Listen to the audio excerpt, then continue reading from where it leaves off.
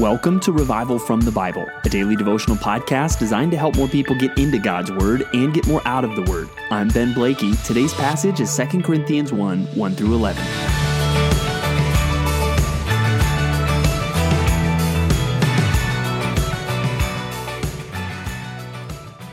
Parents, how do you feel about your children? You love them. You love them probably just as much as you love anything else, or could possibly love anything else. Now, how would you feel if one of those children was stubborn, rebellious, and even straying? Would you continue to love them, or would you just give up on them? I hope the answer would be, I think we all hope the answer would be that you would continue to love them. And that is an image that I think will be helpful for us as we start the book of 2 Corinthians. We looked at 1 Corinthians, and we saw this church had issues. And really, instead of making some broad theological argument, the letter is really going issue by issue through the church and addressing those issues. Well, now we come to 2 Corinthians, and you know what? The church still has issues. And there are some encouraging things that we see in this, but we also see that there seem to be some in the Corinthian church who specifically are unfairly, unjustly, inaccurately opposing the Apostle Paul. And so the Corinthian church presents a challenge to the Apostle Paul, but like a parent would with their child, Paul continues to love the Corinthians. This book, I think perhaps more than any other book, especially the letters written to churches, in this book, we really see the pastoral heart of the Apostle Paul. We see him continuing to love this church, even when things are difficult. And that in and of itself should be a valuable lesson for us in life. So keep that analogy in mind, keep that reality in mind as we read through this letter, because you will start to see some of those elements at play. The first 11 verses, which is all we're going to look at today, really does begin, though, on a more encouraging note. We see the standard introduction of the Apostle Paul here, and he includes Timothy, and he's writing to the church that is in Corinth. And he gives the standard greeting of grace to you and peace from God our Father and the Lord Jesus Christ. And then he says this, "Blessed be the God and Father of our Lord Jesus Christ, the Father of mercies and God of all comfort." So that is a great title for God, that he is the God of all comfort. And that is something I hope comforts you today. You may be listening to this podcast, you may be reading this passage in a place where you are uncomfortable, where there is some measure of affliction in your life. Take heart today that you trust in the Father of mercies and the God of all comfort. And this passage reminds us of the reality of suffering. It says, "Who comforts us in all our affliction." And Paul then describes in verse 8, a specific affliction, a specific trial and period of suffering that they experienced in Asia. We don't know the details of it, but it's clear it was bad. It says they were so utterly burdened beyond our strength that we despaired of life itself. This is a pretty intense trial. And one thing about the Bible is that it really presupposes the reality of suffering.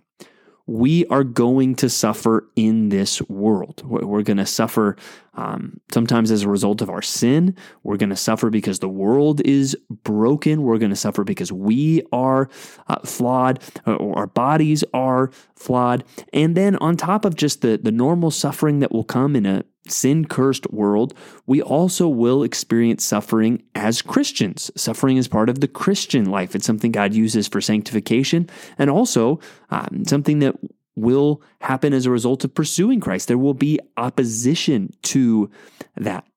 But this also speaks some to the purpose of suffering. It points out some of the reasons why we will experience suffering. And the first I would say that we see here is that then we can be comforted by God. We then know the sweetness of divine comfort in the midst of suffering. That's why the old saying goes, I've learned to kiss the wave that throws me against the rock of ages. If there were no suffering in the world, we would not know comfort.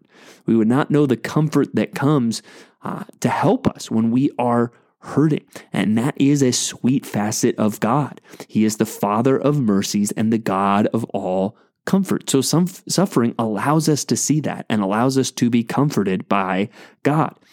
But also, another purpose of suffering is that it helps us to encourage others. It says, so that we may be able to comfort those who are in any affliction with the comfort with which we ourselves are comforted by God. So another purpose of suffering is that it gives you the ability to comfort others in their suffering. And we'll talk about that more in a bit. But then a third purpose we see of suffering, we see in verse 9 where it says, indeed, we felt that we had received the sentence of death, but that was to make us rely not on ourselves, but on God who raises the dead. So suffering teaches us not only the reality of God's comfort, but it teaches us to actively rely on God. He's saying God used this to teach us to rely not on ourselves. We don't want to be self-reliant. We want to be people that rely on God, and we trust that He will deliver us. Verse 10, He delivered us from such a deadly peril, and He will deliver us. On Him we have set our hope that He will deliver us again. That again speaks to the nature of God. God is a deliverer, and so we rely on Him to deliver us from every trial, and even as believers, we trust that He will deliver us from death itself. Now, that doesn't mean that He will keep us from never dying, but He will raise us from the dead, which we talked about extensively in 1 Corinthians chapter 15. So we need to actively trust on God. And those are a few purposes of suffering that we see in this passage, that it shows us the comfort of God, it gives us the ability to comfort others, and it teaches us to actively rely on God. And so again, if you are approaching this passage and there's some element of suffering in your life, and I would imagine for most of you, there's at least some pocket of suffering in your life.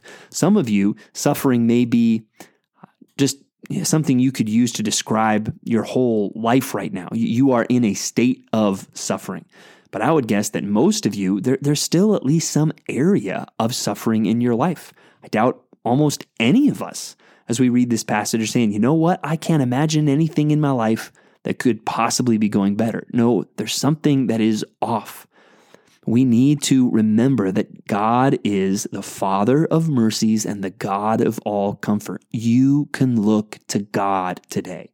You can look to God to comfort you in the physical pain you may be experiencing today. You can look to God to comfort you for the emotional pain you may be experiencing today. You can look to God to comfort you for the persecution you may be experiencing today. God can comfort you. And so you need to actively rely on God. And as a pastor, that's something that I often see when hard times come. It often provokes one of two responses from people. Either they question God, they get angry at God, and even they stray from God, or they lean into God. And this time of suffering becomes one of the greatest times of spiritual growth in somebody's life. What are you going to do today in response to the suffering in your life? Are you going to question God, get angry at God, and stray from God?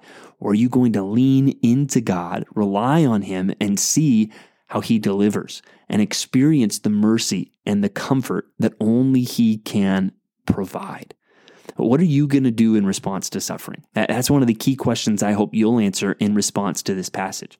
But one other thing I want to touch on before we close is the role that we have to play. And we mentioned earlier, one of the reasons God allows us to suffer is to give us the ability to comfort others. So we should be seeking to comfort others in suffering, but also we should be enlisting the help of others when we are suffering. Verse 11, you must also help us by prayer, so that many will give thanks on our behalf for the blessing granted us through the prayers of the many. Prayers work. Prayers make a difference. So one thing you should be doing is praying for other people who are suffering. And another thing that you should be doing is asking for prayer in the ways that you are suffering.